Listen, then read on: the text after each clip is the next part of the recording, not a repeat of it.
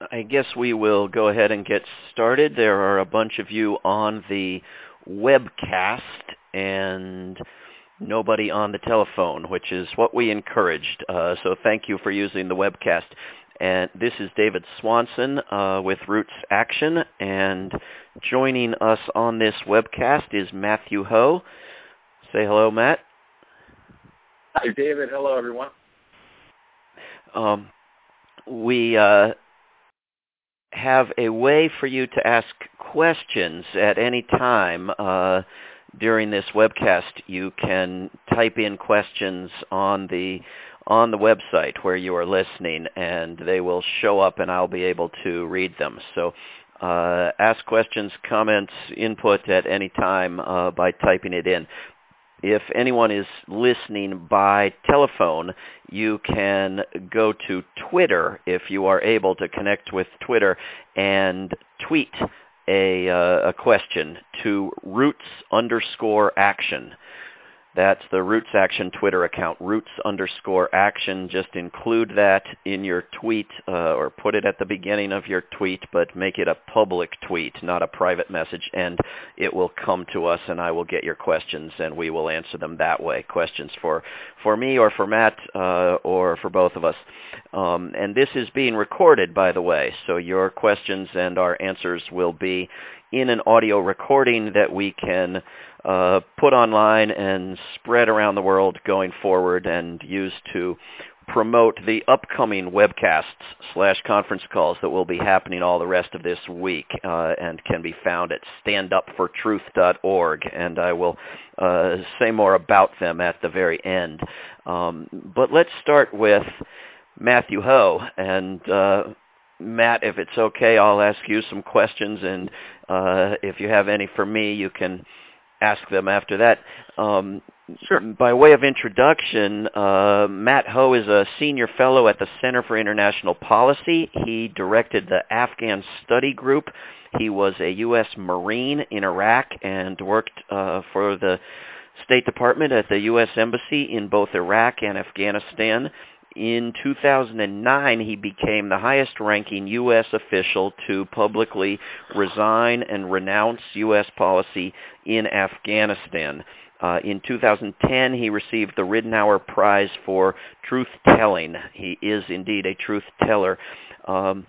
One question, I suppose, for you, Matt, and I'm sure you've heard it before, but it is relevant to this whole week of whistleblowing and how one becomes a whistleblower. Why, briefly, did you publicly renounce the policy in Afghanistan and resign? And why 2009? Why not 2008? Why not 2007? Why not 2006? Why not 2005? I mean, it's not as if the madness of this destructive policy began in 2009. Yeah, that's a really great question, David, and it's something I still struggle with today, all these years later, 5.5 years after resigning, but also, too, just the years since I took part in both wars. And it's a hard thing to do, I mean, it was a culmination of my experiences. It was a culmination of my experiences in Iraq and in Afghanistan, as well, of course, my experiences working in Washington, D.C., on the policy issues, on the issues of the war itself for many years. And I think for me, the case was when I went to Afghanistan, I thought, well, my expectation was we would not be escalating the war, that we would be trying to remove ourselves from that conflict, just as we had tried to remove ourselves from the Iraqi conflict after so many years of just horrible losses, horrible waste, horrible suffering for all sides and for all peoples. And the only people that seemed to benefit from that war, of course, were either the corrupt Iraqis we put in power, or those who created organizations like Al-Qaeda or the Islamic State, or headed the militias. And so the average person in Iraq, of course, suffered, with no real benefits to the United States, besides terrible losses, both in personnel and in destroyed families, and in, of course, lots and lots of money and prestige, but again, that pales in comparison to what the Iraqis suffered. So by the time I went to Afghanistan, and I saw us escalating that war and understanding that it was just going to bring about more of the same, that the purposes in the escalation of the war in Afghanistan was so that the Democrats could have a chance to win their war, that the Obama administration could say that they were better at fighting wars, that the Democrats were tougher than the Republicans were. And it reminds me of something a good friend of mine has said over and over again to me, that in Washington, D.C., bruised egos are more important than dead soldiers, that a bruised ego is something that you cannot suffer in Washington, D.C., but dead soldiers certainly don't have that effect. So, by the time 2009 rolls around, I'm in Afghanistan, it's just I've had enough. I've seen it over and over again, and how long am I going to be basically a sucker for? How long am I going to go along with something I don't agree with? How long am I going to go along with trying to have a noble part in something that was entirely ignoble? How long was I going to try and do my part and do it well and be a good person, taking part in something that was worthless, that was without purpose, that was only causing suffering and not bring a better life to the Afghans, and certainly not bringing more security to the United States. So by the time 2009 comes around, I've had enough, and I can no longer lie to myself about it. Certainly I had reasons for my career, my own personal reasons, my own expectations of careerism, my own issues of personal legacy that I wanted to see through, and that's why I volunteered to go to war 3 times. But finally in 2009, I could no longer lie to myself anymore. I could no longer rationalize it or make excuses. And I finally could no longer put myself in terms of my own personal advancement, my own careerism, over the top of what I knew to be right, or in the case of, say, the wars in Iraq and Afghanistan, what I knew to be wrong. So, but it took me a while to get there, as you suggest, and it certainly was not an easy decision, but it's something I've never regretted, I've never looked back on, never said I should have done it differently. And I think the thing for people to understand was that I tried to give it a chance, knowing full well that it wasn't going to work. And I think that would be, if I was going to impart anything to someone who is listening right now and considering becoming a whistleblower or a truth teller, or just stopping their participation in our wars overseas, or maybe it's an act here at home that you recognize as corrupt or as criminal or as without purpose or benefiting only a few or what have you, that if it hasn't gotten better already, it's probably not going to get better. And what actions are you going to take that are going to stop that? And how are you going to stop being complicit? And so in my case, I certainly wish I had been a lot less complicit and had made my decision not to participate earlier. But again, none of us have time machines. And so I'm just happy that I stopped taking part when I did. Well, there are people, the participants in this webcast are climbing steadily, in particular on the web. And if anyone there wants to type in a question, please type it in, and I will see it turn up. If you have some sort of technical difficulty with that, please do let us know, because we have webcasts planned all the rest of this week. And email me at david@davidswanson.org. That's SWANSON, David@davidswanson.org, or tweet us now or later at Roots_Action, and we'll get your questions there. But let me ask you a follow-up, Matt, because it seems to me there are cases of whistleblowers like Daniel Ellsberg, for example, who are always saying, I should have done it earlier. It was the same old stuff for years, and it reached a point where I spoke out, but I should have done it earlier. And then there are others, I think of people like Ann Wright and Ray McGovern and people in Ann Wright's book, which is called Dissent, Voices of Conscience, was all focused on the Iraq War, where it seems to be that something worse happened, that somehow the Iraq War was worse than things that they had participated in before. I'm not sure that, from everyone's point of view that would be the case, but that seems to be what motivated them to get out. What do you think is typical? I mean, in your experience and in that of whistleblowers you're aware of, is it typically a change in the person and somehow the same repetitive destructive policy gets to be too much, or is it usually that they discover something worse that's going on that they didn't know about? I think probably each individual is going to, of course, have his or her own motives and reasons, and of course his or her own experiences. But I think what the common thread you see with the whistleblowers and the truth tellers is that they are all at the basic level fundamentally good people who joined the military, the intelligence services, who joined law enforcement, who joined, the healthcare industry, wherever you see whistleblowers and truth tellers emerging. I think the common thread among them is that they are people who believed in something greater than themselves.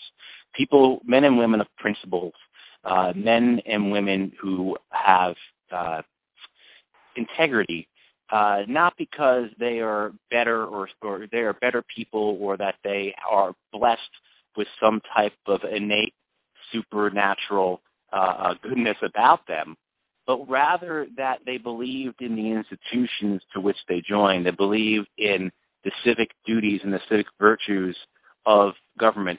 They believed in the moral righteousness of the healthcare industry, say, if you want to talk about healthcare whistleblowers. And so when they see acts occurring over and over again that cut across the grain, that do not comply or are not consistent with the values and the ethos of the institutions for which they had joined and served, and in many cases were willing to sacrifice for or did sacrifice for, I think after a period of time of trying to do the right thing, of trying to see it through, of trying to take part, and again, having a noble heart themselves, very often they find themselves now in the midst of an institution or in the midst of a war that at its very base, at its very core, its very root, is itself ignoble, is itself immoral or corrupted.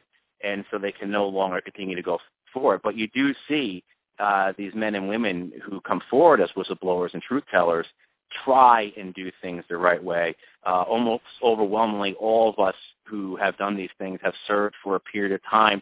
In my case, it was the third time I went to war. And my experiences in Afghanistan were no different than my experiences in Iraq. And the reason why I resigned in Afghanistan was because of my experiences in Iraq, not because of Afghanistan specifically or per se. It had to do with our total participation in these wars. But I gave it a chance, and that was, of course, in hindsight, foolish of me. But I think it comes down to the person and that their belief in the institution, their belief in an integrity and a purpose that goes beyond themselves keeps them tied. And that's why you often see whistleblowers and truth tellers, to put it in the most lay terms, I guess, victims of heartbreak, that they experience depression, they experience moral injury, they are prone to anxiety disorders, they have all kinds of psychological and psychiatric issues because something that they really believed in, something at their core, again, something that they were willing to sacrifice for, turned out not to be what it was supposed to be.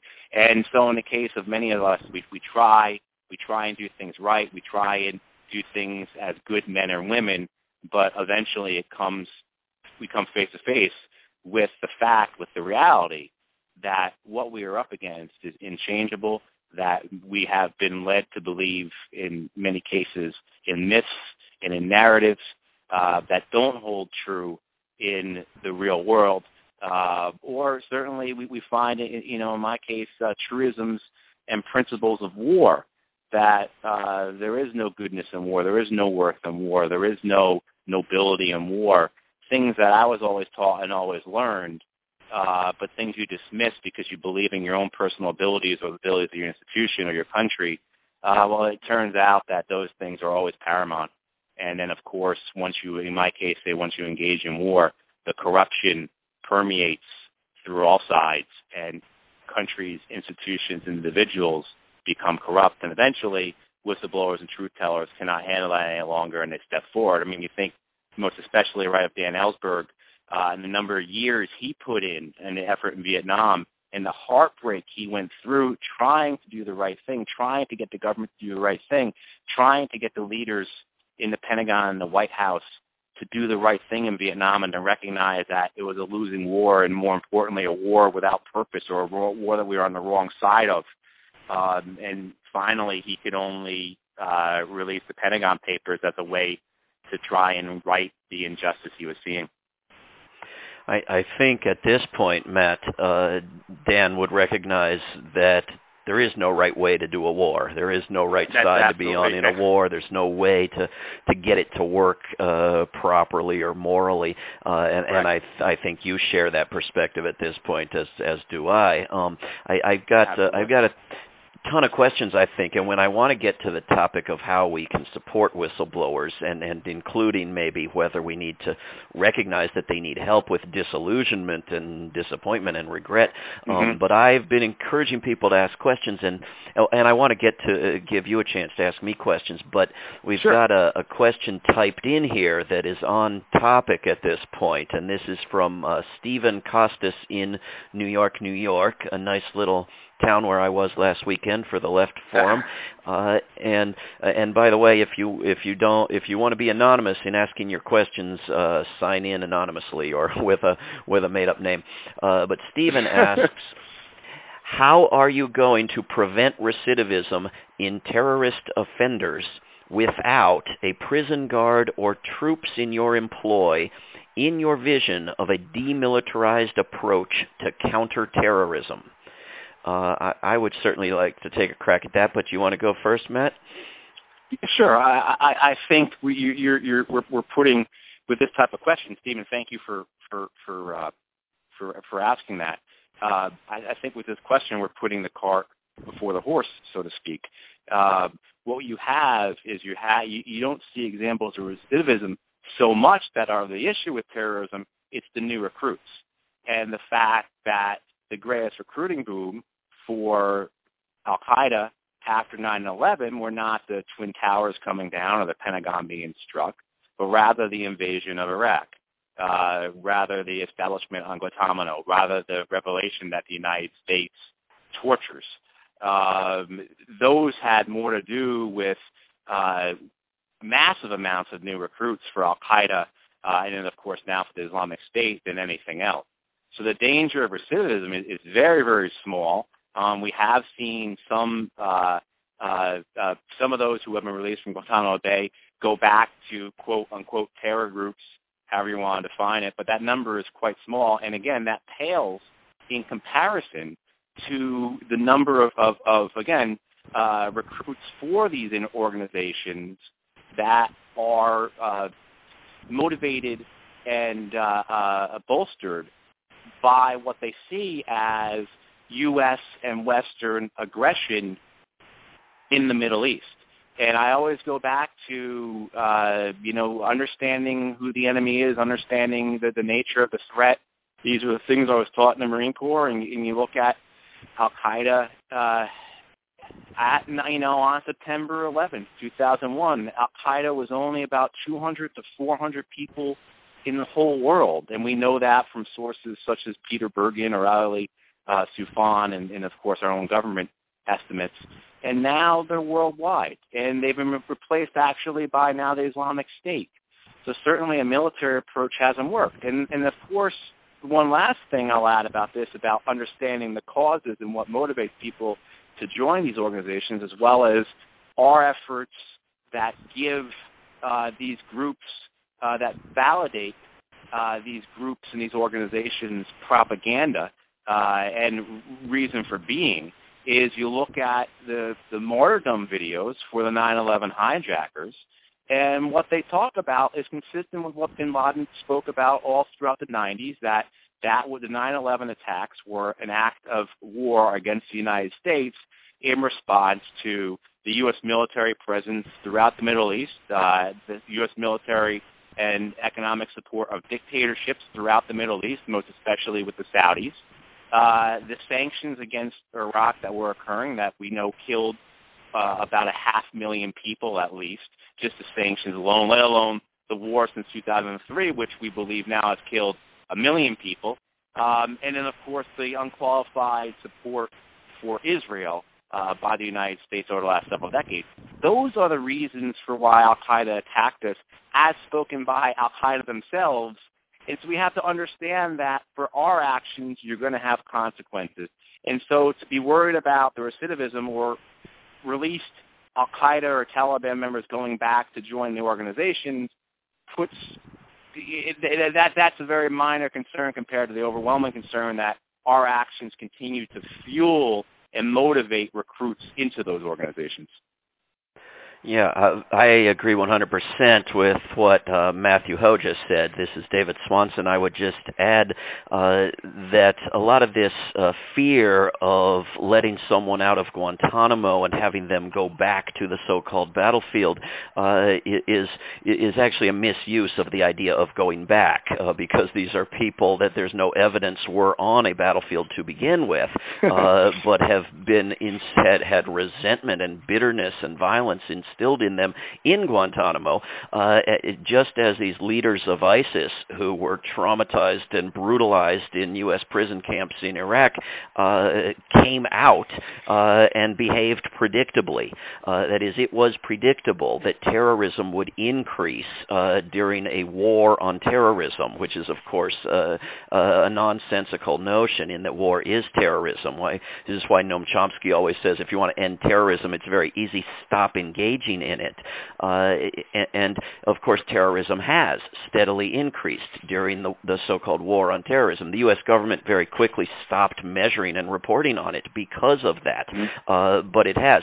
The Saudis, there was a bill introduced in the Senate today, already in the House, to declassify 28 pages of the 9/11 Commission's papers that the former chair of the Senate Intelligence Committee, Bob Graham, has effectively said reveal that Saudi Arabia, funded this operation of 9/11. This is a nation in Saudi Arabia that is hiring executioners, right, and amputators. If anyone in Nebraska just lost a job when they did away with the death penalty last week, Saudi is hiring, and so the idea and higher pay too, and the idea that that the U.S. government has an interest in reducing neck slittings and this sort of barbarism is ridiculous. If you look at the government's it supports, and the idea that the children being blown up and burned to death with U.S. missiles in Yemen from Saudi Arabia is somehow more moral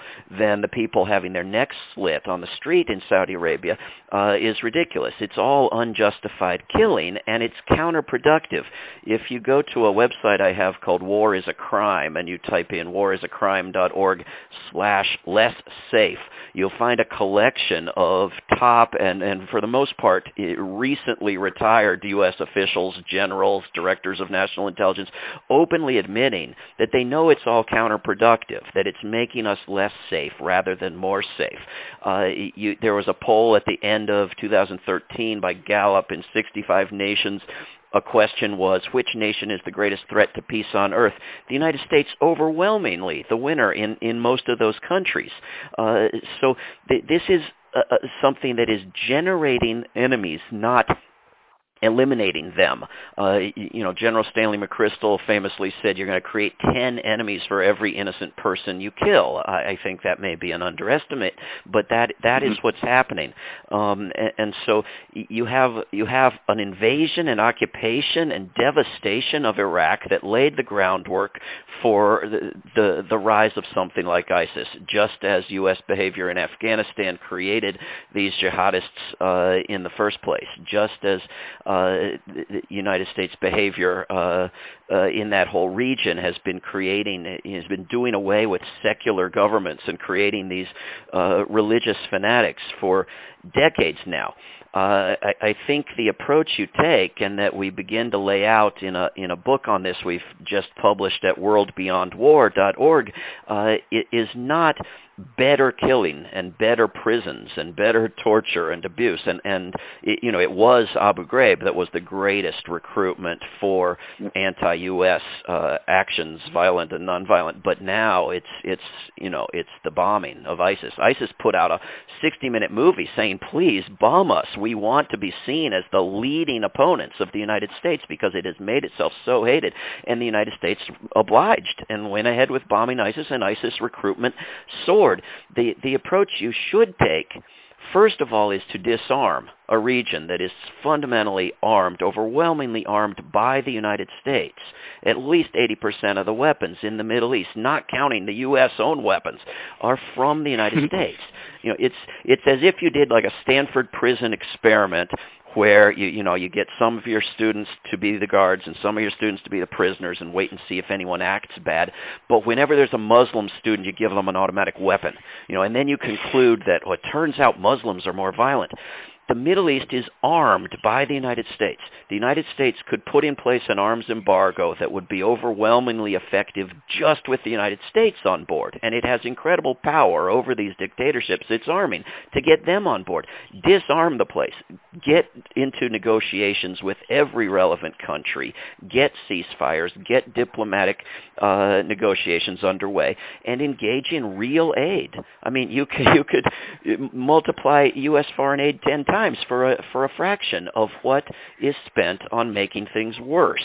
And the other bit that I think I might add to what Matt said so well about the motivations of so-called terrorists, that is, of small-time war makers on the other side, is that each and every one of them says they are motivated by the United States arming and supporting the crimes of Israel, which, like everything else that motivates them, is no justification whatsoever. But it is an explanation. It is an answer to the so-called mystery of why they hate us. The United States gives free weapons, tons of them, billions of dollars every year to Israel, money to buy U.S. weapons, and now is talking about putting through the State Department with Israel. I mean, this is not a treaty, not ratified by the Senate, not debated by the public, God knows, but a memo negotiating, 10 more years of giving Israel yet more, 50% more weapons than before. That is easy to stop. You simply stop doing it. So that would be my take. You want to add anything to that, Matthew? But no, excellent, David. And I think that the key things about this, that as you were saying, is that within the U.S. government, they know all this. General Petraeus, in testimony to Congress about 4 or 5 years ago, I believe, testified that the U.S. support for Israel is causing the U.S. more harm than good. That, as we've discussed, our unqualified support for Israel's policies against the Palestinians, its policies in the region, our massive amounts of military aid are causing the U.S. harm. And, of course, once that was uttered out of his mouth, he had to retract it and, made all kinds of excuses for it. But these kinds of things are known. Going back to understanding the root causes of these groups of Al-Qaeda and the Islamic State, both Secretary Gates, Bob Gates, who was Secretary of Defense and head of the CIA, and Zbigniew Brzezinski, who was National Security Advisor in the late 70s, both of them in their memoirs talk about arming the Afghan Mujahideen, the Afghan rebels, 6 months to a year before the Soviet Union even entered into Afghanistan in 1979. And so we have to understand that our actions are going to have consequences. And within the U.S. government, as Dan Ellsberg, showed in the Pentagon Papers, or as the documents I would see when I was working both the State Department and the Department of Defense in terms of what was the Iraqi insurgency actually like. Well, we knew that the Iraqi insurgency was 95, 96% Iraqi. It was not foreign fighters. It was not people, these crazy terrorists coming from other countries to ruin the democracy that we were building in Iraq. It was the actual Iraqis themselves who were fighting us because they didn't want us there. I mean, we had all that information. We had all that data. We knew that. I remember reading the reports. We would capture those several thousand, men who would come to fight us from other countries. We would capture some of them, and we'd ask them, why did you come? And as David, as you said, because of Abu Ghraib. They came to defend their people. They came to defend their faith. They came to defend against American invasion and occupation. And this is not the words of two hippie peaceniks, David and I on the line right now, but this is actually what the United States government understands internally, but of course refuses to admit publicly, and then even more concerningly, totally ignores in its policy making. And because I do think, I agree completely, David, with your assessment for what needs to be done in the Middle East. It's very simple. When, the house is on fire, stop adding fuel to the fire. And it's exactly the case. Stop trying to pick winners and losers in these conflicts. Stop playing one sect or one religion or one ethnicity off against another sect, ethnicity, or religion in some attempt to have a geopolitical masterstroke like you're playing a game of Risk, because that's the way the people in Washington, D.C. see that region.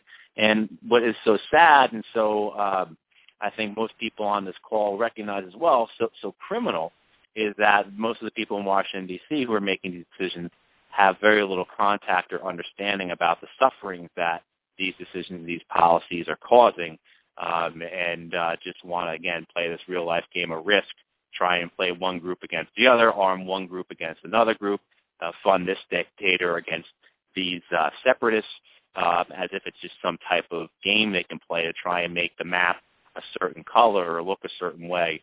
But the reality is that millions of people are suffering right now because of those policies.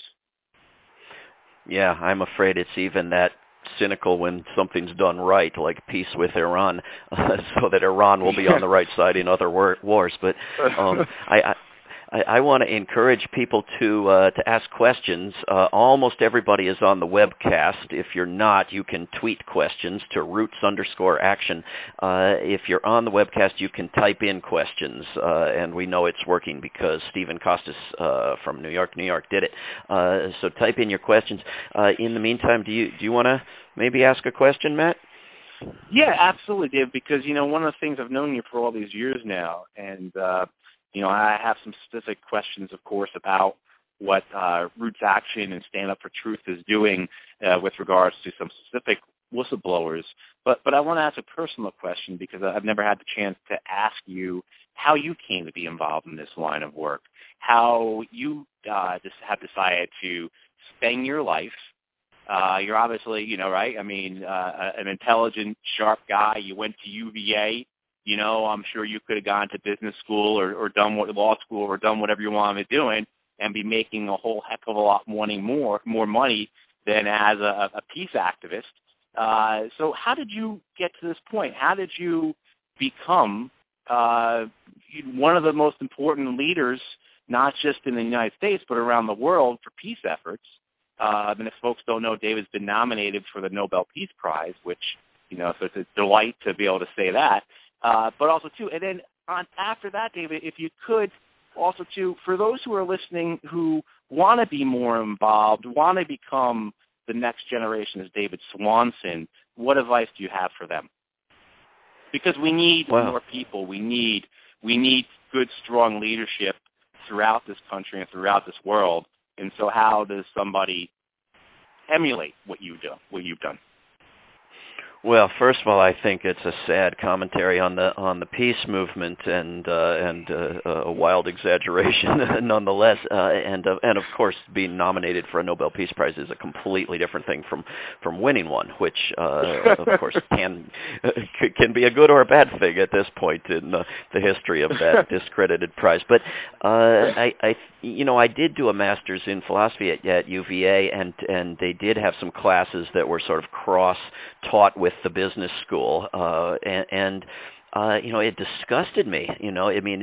Classes in environmental ethics and business were this sort of mix of how do you maximize profit at the expense of everyone and everything else.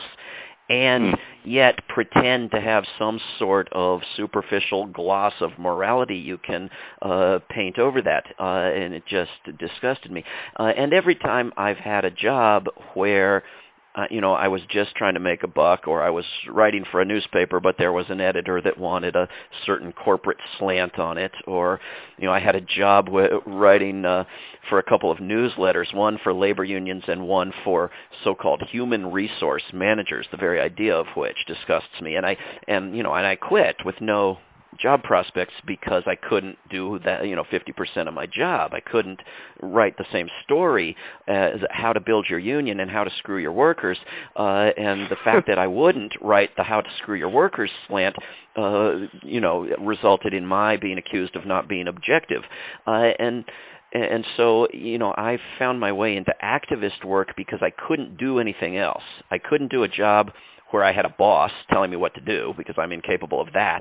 And I couldn't do a job where I wasn't, trying to make the world a better place because I would, quit and go try to make the world a better place. So, if there had been a $1 billion marketing campaign to recruit peace activists, if we were spending more on recruiting each peace activist than we're spending on educating a child, as we are doing in this country in terms of recruiting members of the military, compared to educating a child, we'd have peace tomorrow. I mean, we would have a peace movement the size of anything you've ever seen in the history of the world, and it would win, but there's no such thing. There's no billboards, there's no video games, there's no advertising campaign, there's no Hollywood movies made at the direction of the CIA, for peace. It's all for war, right? The movie about the North Korean dictator, the movie about, Zero Dark 30, the torture works, all of this nonsense. It's all on the side of recruitment for war. The generals in uniform going into the kindergartens. I mean, all this illegal, immoral recruitment of minors. We don't have that on the side of peace. So I had to sort of stumble in middle-aged into peace activism when I found it, and I didn't have some road to Damascus moment where I switched from being for war to being for peace. I was never for war. I grew up in a society whose biggest project is war, and yet I was raised like any child to believe that you should settle your differences with words, not fists, and you shouldn't hit people and hurt people and kill people and so forth. And that was a contradiction in my mind, as it is for a lot of children, I think. And, and I was, of course, taught a million things as a child that were nonsense in my mind. I was taught religion, and the facts looked to me like atheism, so I grew up an atheist. But there wasn't any, moment in my youth or middle age when that happened. That was just, how I grew up, and that's how I grew up with regard to war. I just never thought it fit with you ought to settle your differences civilly, and so I eventually found my way into peace activism and other sorts of activism. And if we have time, I want to talk about some of what Roots Action, where I'm now working a lot of my time at rootsaction.org, has been doing for some whistleblowers. But let me see what this question is coming in here. Again, from Stephen Costas. We have a lot of people on this webcast, and only one is asking questions. He's referring to a book, your book, and I don't know if this is one of my books or a book by you, Matt, but I don't have a book, so it's your book. It must be one of my books. I'm really not sure what the question is. It's more of a statement. Sorry, Matt, go ahead. I was going to say, and there are folks who are who are online with us and listening. If you haven't read David's books, they're really, really great, and they're really important. David has a great voice, a great form of narrative, but he also, too, is just able to assemble so many things in terms of why our movement, why the peace movement makes sense, and why it's grounded in history, and why this is there are practical reasons for peace. This is not because we're nice people and because we have morals or because of the way our parents brought us up or what have you. But David's books always do an excellent job of explaining why peace, why this is the right alternative, why there is no such thing as a good war or a necessary war. And so if you haven't read any of his books, and you're interested in you're getting involved now in the peace movement, or if you've been involved for a long time, his works are really essential to understanding the core and the thrust of our movement and what we're trying to accomplish. And they're great tools to proselytize with, right? Because that's what we need. We need more people in this movement. We need more people amongst not just more whistleblowers and truth tellers, but we need just more people who are just fed up with endless wars overseas, militarized policies both overseas and at home, and deteriorating standard of living, injustices, and really just upside-down priorities that we have. And so if you've not read one of his books, like I said, I'm really giving a pitch here for it, but I do so with the most sincerity because they are very, very helpful. They helped me 5 years ago when I was coming into the peace movement. His books helped me a great deal in understanding what this is all about and what's being trying to accomplish and what has worked and why it should work again. Well, the transcript of this call is now going on the back cover of my next book. The other thing about books, is and not just mine, but books in general, is that they are where a lot of the most important investigative reporting is now published. This report, there was these endless stories in the news about James Risen, New York Times reporter, bravely refusing to reveal a source and threatened with prison and facing subpoena. But what he reported was never and has never shown up in the New York Times. And what he reported that the government was upset about was not mentioned or even hinted at in most of the stories about his brave fight against those subpoenas. And so it was important for Roots Action to not only defend James Risen, and we really organized a huge coalition of groups and VIPs to defend him. It really made a difference and ultimately resulted in the Justice Department dropping its efforts to subpoena him, but also to educate people about what it was that he reported, which was, of course, that the CIA had given plans for the key components of a nuclear bomb to the government of Iran, and had made up this story about how they were intentionally flawed plans that were going to somehow trick the ignorant Iranian scientists into not spotting the flaws, even though their own team of scientists spotted the flaws and created the parts based on the plans.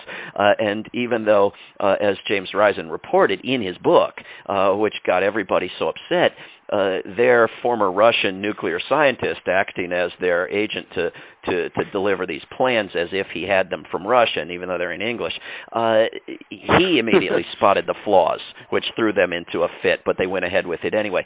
And they went ahead with it anyway, of course, because the purpose was not to slow down a nuclear operation in Iran that their best intelligence told them didn't exist.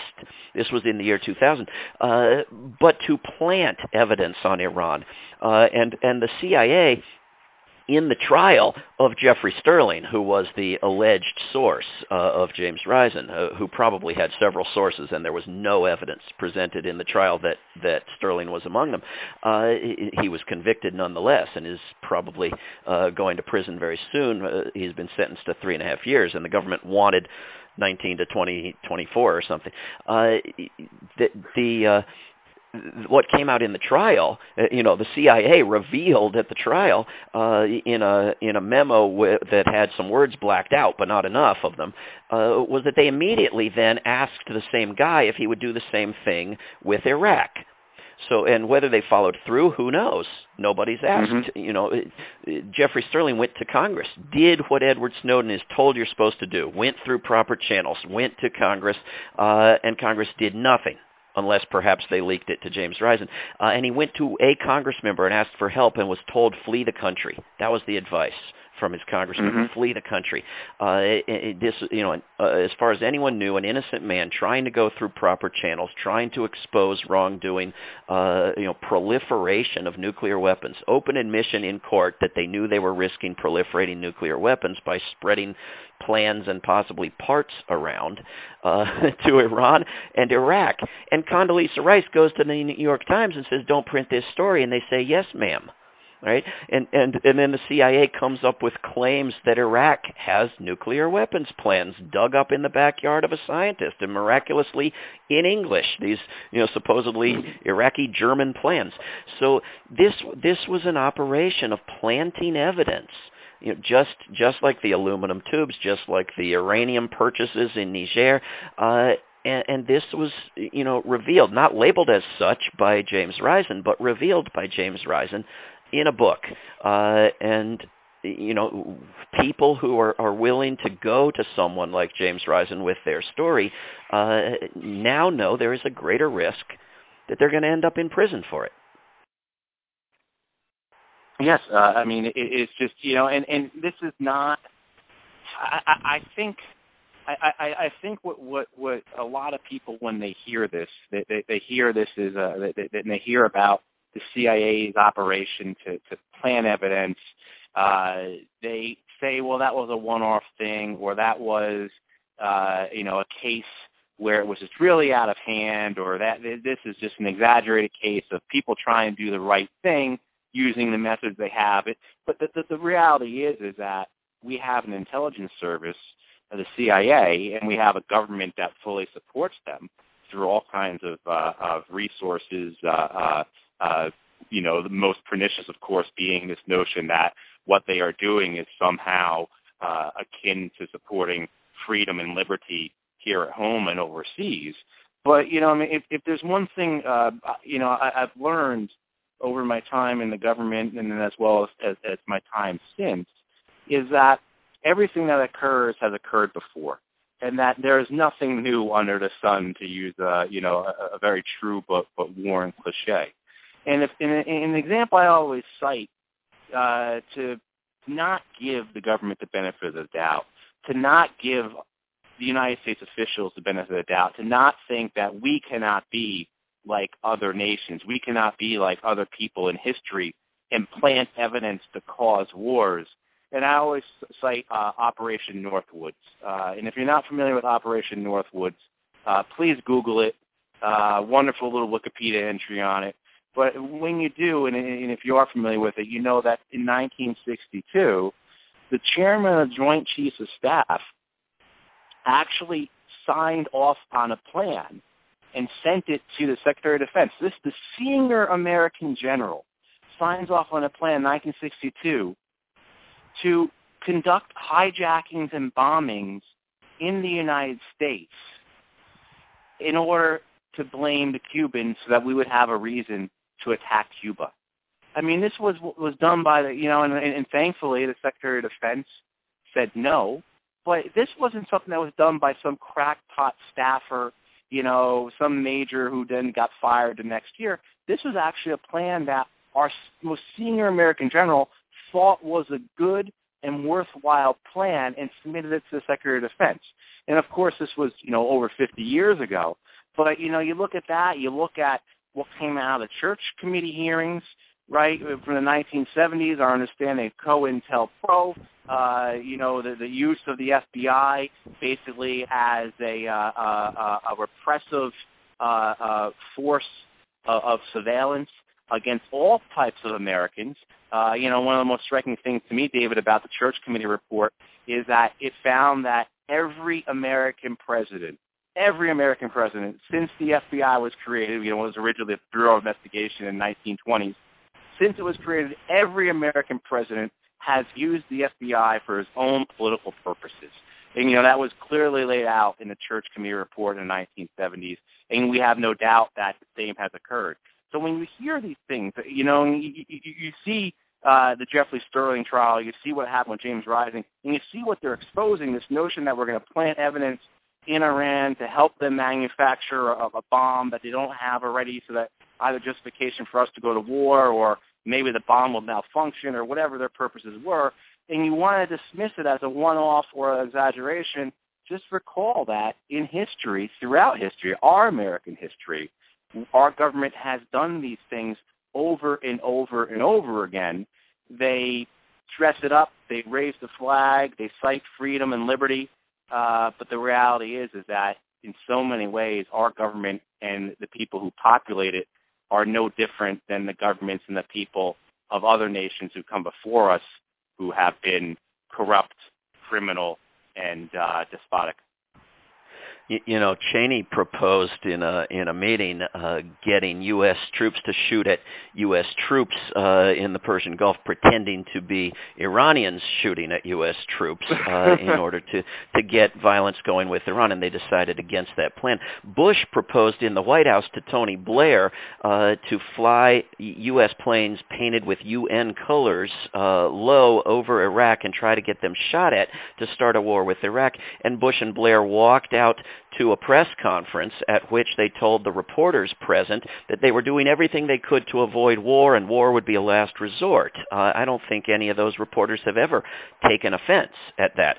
The lies about assassinations by Iran, the actual assassinations of Iranians, the lies about Iraq and the surge in Afghanistan that you're so familiar with, that Obama parroted from Bush, the lies about the imminent threat in Benghazi and the imminent threat on the mountaintop and the Khorasan group that didn't exist, and the chemical weapons in Syria, and the targeting of the drones, and the Russian invasions of Ukraine that were happening like once a month for a while there, and the Russian shooting down of airplanes over Ukraine. I mean, it's on and on and on, the lies, and people think there was just this one time when George W. Bush, or maybe it was Lyndon Johnson, told a lie, but it's every single war. I think I'm going to republish a book I did 5 years ago called War is a Lie, and add in the most recent 5 years of the major lies. But we've got about 10 minutes left, and I've got a question that's like a page long from a new person that I'm going to read and then ask you in a minute, Matt. But it's not that long actually. I needed to scroll up, I guess. And for over 30 years, actually, maybe I've lost most of, or maybe it's repeated twice. There it is. It is enormously long. Matt, what I wanted to ask you, with not that much time left on the call, was what do you think people can most actively, usefully do to encourage whistleblowers? Obviously, all your former colleagues haven't followed you. To support whistleblowers, to provide a means of letting them know that we're going to spread around the info they put out, and we're going to help them when they take this sort of step. Yeah, I think there's a lot of things people can do, and some of it is the very mundane but very necessary supporting organizations like Government Accountability Project. Those are the people who provide the lawyers for whistleblowers, who provide the lawyers for men like Tom Drake or Peter Van Buren or Edward Snowden. So it's very mundane, and I hate to be with the cup out, but that's something that's very important, because what whistleblowers are up against are the full might of the American government, or in the case of a corporate whistleblower, right, the full might of a healthcare company or a tobacco company. But then also too, there's public things you can do. Certainly, of course, being a hawk with the media and contacting the media and let them know that you want more coverage of these issues, as well as writing to them and informing them when you see content that is not just true, but not thorough, that doesn't present all sides. And one of the things I get very upset with Chelsea Manning's prison term and her conviction is that it never gets cited that the United States government in her trial could not cite one example of somebody being harmed because of her revelations. But throughout her trial, and anytime her case is brought up now, it's often said that she put lives in danger or she hurt American security. But during her trial, the United States government was unable in a court of law to demonstrate any of that. So make sure the thoroughness is being there. Certainly, of course, through the different organizations, different whistleblower organizations, organizations that are helping whistleblowers like Roots Action and Stand Up for Truth, you can reach out and offer assistance just by thanking them, just by letting them know that you are supporting them. And you can do that, of course, on Facebook and on Twitter. But those public pronouncements are very helpful. And then finally, I'll say, because there are a lot of things, but in addition to contacting your elected officials, in addition to contacting your members of Congress and letting them know, one of the most effective things to do is try and make an appointment. Get yourself together a local group, and try and make an appointment with your member of Congress next time they are back in the district. But also, too, talk to your friends, educate people.